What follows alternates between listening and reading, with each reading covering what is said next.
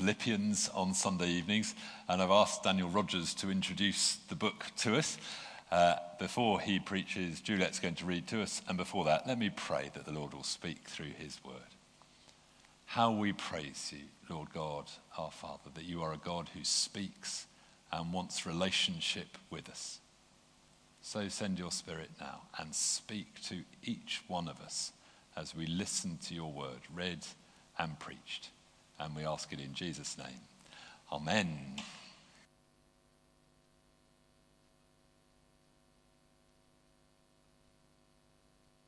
So our reading this evening is from the book of Philippians, chapter 1, verses 1 to 11. Paul and Timothy, servants of Christ Jesus, to all God's holy people in Christ Jesus at Philippi, together with the overseers and deacons, grace and peace to you from God our Father and the Lord Jesus Christ. I thank my God every time I remember you. In all my prayers for all of you, I always pray with joy because of your partnership in the gospel from the first day until now, being confident of this, that he who began a good work in you will carry it on to completion until the day of Christ Jesus. It is right for me to feel this way about all of you, since I have you in my heart, and whether I am in chains or defending and confirming the gospel, all of you share in God's grace with me. God can testify how I long for all of you with the affection of Christ Jesus. And this is my prayer, that your love may abound more and more in knowledge and depth of insight, so that you may be able to discern what is best and may be pure and blameless for the day of Christ, filled with the fruit of righteousness that comes through Jesus Christ, to the glory and praise of God. This is the word of the Lord. Thanks be to God.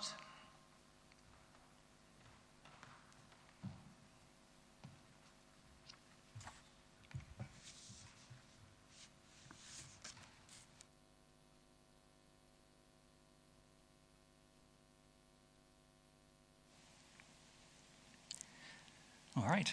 Good evening, everyone. It's very nice to see 30% of all of your faces. It's lovely to be back in the church. It's lovely to be able to meet together. The first thing I think I'm going to say is not particularly controversial, but it's been a strange few months. I probably don't need to spell out why. But I think one of the great things about meeting here together and one of the great things about going through the letter of Paul to the Philippians is that we get to see a little bit of Paul's letters in a very kind of unusual situation. The formation of the early church was very unusual, and I think a lot of the writing, a lot of the things that Paul has to say are very relevant to our situation today, where things are very different to what we may be used to. And so the plan for the next little while is that we're going to look through three themes that are present throughout the whole of Philippians. We'll look at three topics that are covered that we'll look at in more depth as we study the rest of the book. But those themes are perseverance, community, and joy. And we're going to delve into each one of them a little bit more and think a little bit about how that might apply to the situations we find ourselves in at the moment. So let's pray before we start. Lord God, we pray that your word would speak to each one of us here, that we would hear the words that you have to say for each one of us, wherever we are and wherever our walk is with you. Would you guide my words as I speak? Would you guide us as we listen? And would you help us to hear your voice above all other noise? Amen. So let's start off with perseverance. And in particular, we'll be looking at verse 6 of our passage today, which says, being confident of this, that he who began a good work in you will carry it on to completion until the day of Christ Jesus. The story of the church in Philippi is one that's rooted in confounded expectations. We see in Acts 16 Paul's initial journey towards Philippi, and it doesn't necessarily go in exactly the direction he was expecting. This is Acts 16, verses 6 to 8. Paul and his companions traveled throughout the region of Phrygia and Galatia, having been kept by the Holy Spirit from preaching the word in the province of Asia. When they came to the border of Mysia, they tried to enter Bithynia, but the Spirit of Jesus would not allow them to. So they passed by Mysia and went down to Troas. Now there's lots of names there that you may not recognize, but essentially Paul's aim at that point in time was to travel west towards Asia. And we read a couple of times in that chapter that the Spirit prevents Paul from doing that. We don't know exactly what that looks like, but the upshot of it is that instead of going west, Paul goes east. Nope, I've got that the wrong way around. It's left, right, something to do with that. Instead of going east towards Asia, which is where Asia traditionally is, he decided to go west towards where Europe traditionally is. I even wrote this down because I knew I was going to get it wrong. But he went to Troas, which is in Greece, and that is correct because I looked it up. And then from there they went on to the region of Macedonia and the city of Philippi. So Paul's journey to Philippi was originally him traveling in completely the opposite direction, and not just because I was in charge of which direction he was going. And in fact, this is a very significant moment because this church in Philippi is one of the first, if not the first, community of Christians in Europe. We hear the story of Lydia's conversion in Acts 16, and that's the first recorded European convert. So through this unexpected journey, we see the beginning of what has amounted to 2,000 years of Christian life across Europe. And that stemmed out of a misplaced expectation in what Paul was originally expecting to do compared to what God eventually ended up doing through him. And I think for many of us, we may have a similar sense of misexpectation as to what God is doing in us and through us at the moment. In pretty much every area of our lives, so many things have changed over the past few months. The way that we work has changed. People are working from home. Schools and universities have been closed. Some people have been furloughed. Others have lost their jobs. Our social lives have changed in pretty much every way. The social events that haven't stopped have to operate in a very different way. Our home lives are very different. The way that we shop, the way that we spend our free time is different. And the way that we meet together in church is very different as well. This is the closest that we've been in several months to an ordinary service, and it's still very different to what we would have been doing at the start of the year. And I think for many of us, we may feel that our walk and our relationship with God is in a similar place. We may feel that our journey with God is somehow on pause, that God doesn't have any plans for us in this time, that God's plans for us are on pause until the pandemic is over. And I think this passage reminds us that that isn't the case, that God is still working through us and in us. Being confident of this, that he who began a good work in you will carry it on to completion until the day of Christ Jesus. That work has been started in each one of us in all the ways in which we serve and follow God in our lives. And Jesus has not returned yet, so God's work is not finished in us yet. But what we may find is, like Paul, maybe what we're doing at the moment is different to what we might be expecting it to do. The way that we serve, the way that we follow Christ, the way that we listen to God and serve him may be very different to what we were doing at the start of the year, what we were expecting we would be doing throughout this year. But the first thing I think some of us need to hear this evening is that God is not done with us. Even though our circumstances may change, God does not.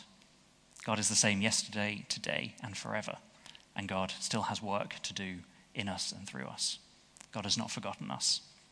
And God still has plans for us. The second theme I want to talk about is the theme of community. And this comes out particularly in verse 5 of our passage, where Paul writes, "Because of your partnership in the gospel from the first day until now." He describes this partnership with the Philippians. And this partnership may well have been practical. When Paul was writing this letter, it was at least in part a letter of thanks for the financial support given by the Philippians to Paul. At this time, Paul was in prison, probably in Rome. And one thing you may not know about prisons in Rome in AD 62 is that, you may be well versed in the art of first century prisons. But in case you aren't, one of the unusual things about that compared to the way that prisons work today is that traditionally prisoners wouldn't have been fed by their captors. They would have been responsible for providing their own food. Obviously, Paul wouldn't have been able to work while he was in prison. So the financial support of the Philippians would have been of particular significance to him while he was in prison. It would have potentially literally been the difference between him being able to eat and him starving. So it's understandable that he would be very grateful and thankful for this partnership. But I think it's not over-spiritualizing the issue to say that this goes beyond just financial community, and it extends to the burgeoning church community there at the time, and the church community that we find ourselves members of 2,000 years later. This is present throughout the passage. We see this in chapter 1 and verse 7, where Paul writes, "It is right for me to feel this way about all of you, since I have you in my heart, and whether I am in chains or defending and confirming the gospel, all of you share in God's grace with me." There's a call later on to be like-minded in chapter 1 and verse 27. "Whatever happens, conduct yourselves in a manner worthy of the gospel of Christ.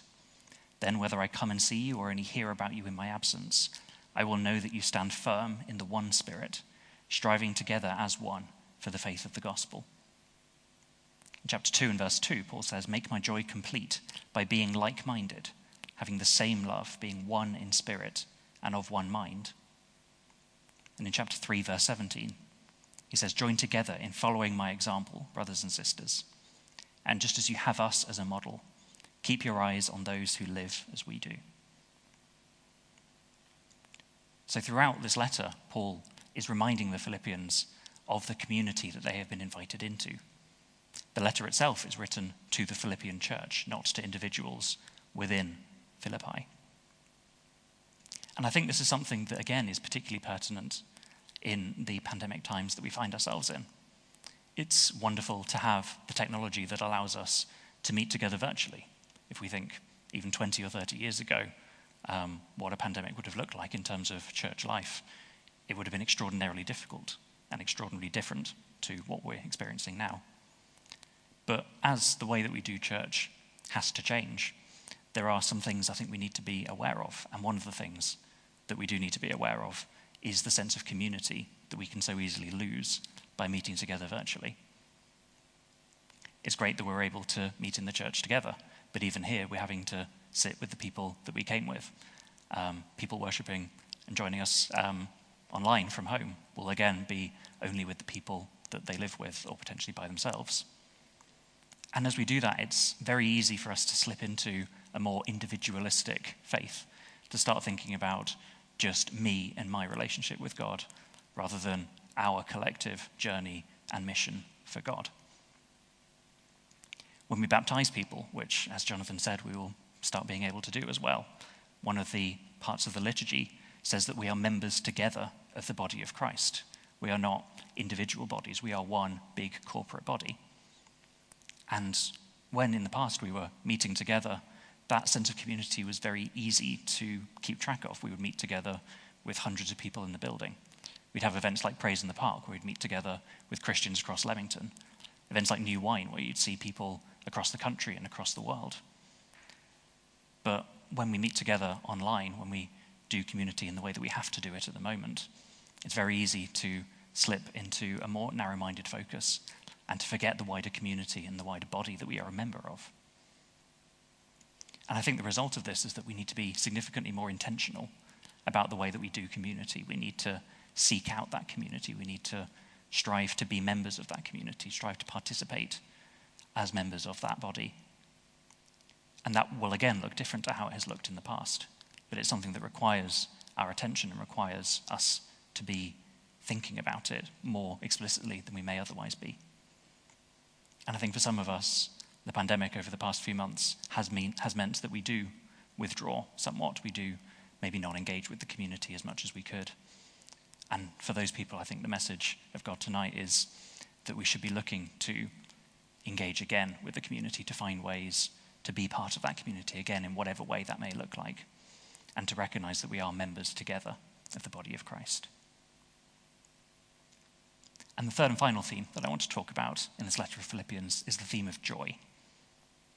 Philippians is a joy-filled letter. We see this in verse 4 of our passage, where Paul writes, "In all of my prayers for all of you, I always pray with joy." In 1 verse 18, the important thing is that in every way, whether from false motives or true, Christ is preached. And because of this, I rejoice, yes, and I will continue to rejoice. Chapter 2 and verse 2, Paul writes, "Make my joy complete." And in chapter 4 and verse 4, he says, "Rejoice in the Lord always. I will say it again, rejoice." Paul is writing a joy-filled letter. And one of the reasons that I've put this as the last of the 3 points is as a reminder that when Paul writes this, he isn't writing this just idly. He isn't writing this sitting in some ivory tower thinking about this in a very abstract way. Paul knew what it means to suffer. Paul knew what it means to struggle. We've seen a little bit of that in the journey that we've talked about. We've seen the fact that Paul is in prison. If you have any other doubts about the way that Paul has suffered, there's a passage in 2 Corinthians which summarizes some of the ways in which Paul has suffered. It says, "I have worked much harder, been in prison more frequently, been flogged more severely, and been exposed to death again and again. 5 times I received from the Jews the 40 lashes minus 1. 3 times I was beaten with rods. Once I was pelted with stones. 3 times I was shipwrecked. I spent a night and a day in the open sea. I have been constantly on the move. I have been in danger from rivers, in danger from bandits, in danger from my fellow Jews, in danger from Gentiles, in danger from the city, in danger in the country, in danger at sea, and in danger from false believers. I have labored and toiled and have often gone without sleep. I have known hunger and thirst, and have often gone without food. I have been cold and naked." I think whatever we might want to accuse Paul of, we can't accuse him of not knowing what it means to suffer. And yet Paul, despite his circumstances, has been filled with joy and has written a joy-filled letter. In probably the most well-known verses in this letter, chapter 4 and verses 12 and 13, Paul writes this, "I know what it is to be in need, and I know what it is to have plenty. I have learned the secret of being content in any and every situation, whether well-fed or hungry, whether living in plenty or in want. I can do all this through him who gives me strength." I've learned the secret of being content in any and every situation. And what can that mean except that Paul's contentment does not come from his current situation? I think for many of us, the past few months will not have been putting us in situations where we would have naturally felt joyful. There's a lot of concern and a lot of worry that comes alongside the pandemic. And aside from that, all of the other issues that have been raised over the past few months, challenges about racial inequality, challenges about financial instability, Brexit and political uncertainty, climate change, all sorts of questions that are not joyful questions to think about. They're not joyful situations for us to find ourselves in. And as people who often live in a relatively affluent society, this may be some of the first times we've had to really confront difficult situations for some of us. And I think that can sometimes reveal where we're getting our joy from. Because it's easy when things are good to take our joy from our circumstances. It's easy for that to be where we find our joy and our satisfaction. But when things go badly, that joy goes away.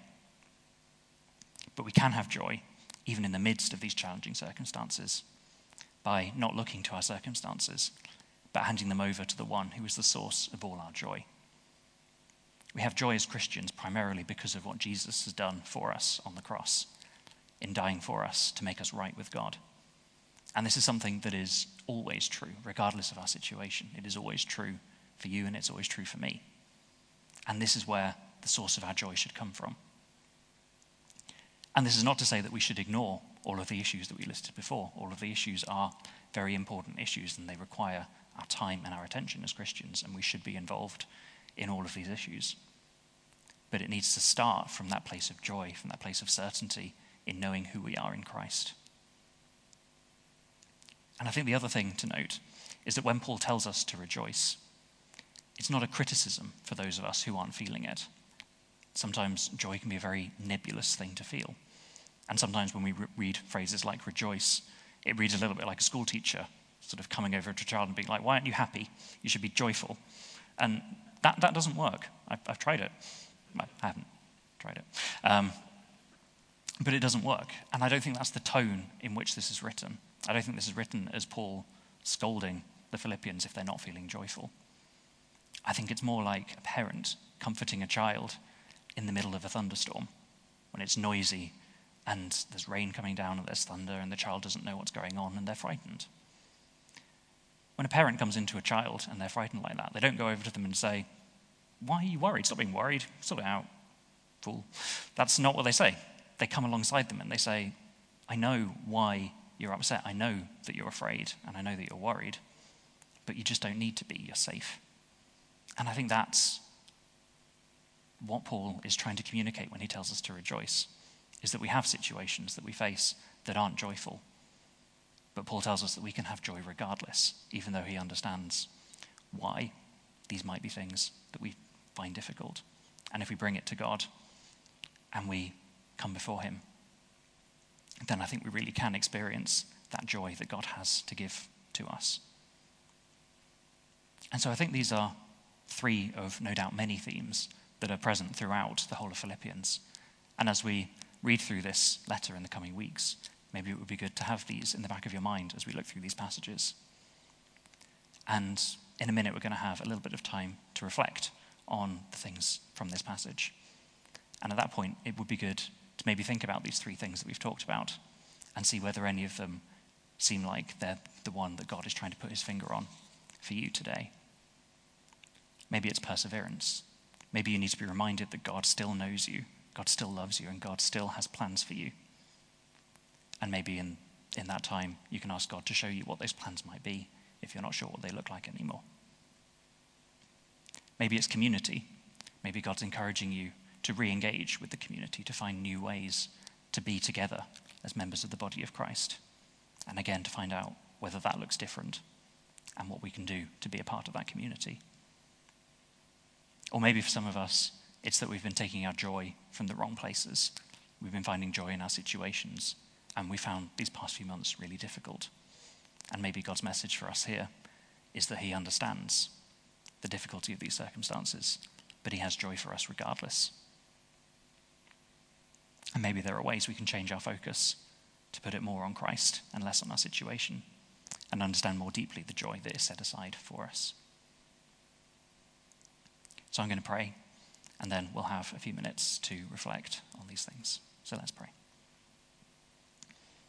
Lord God, we thank you for your word. We thank you for your faithfulness to us, and we thank you for the joy that we can find in you. We pray now that you would be with each one of us as we seek to hear your voice. Would you give us space to hear and ears to listen, and help us to hear what it is that you have to say to us. Amen.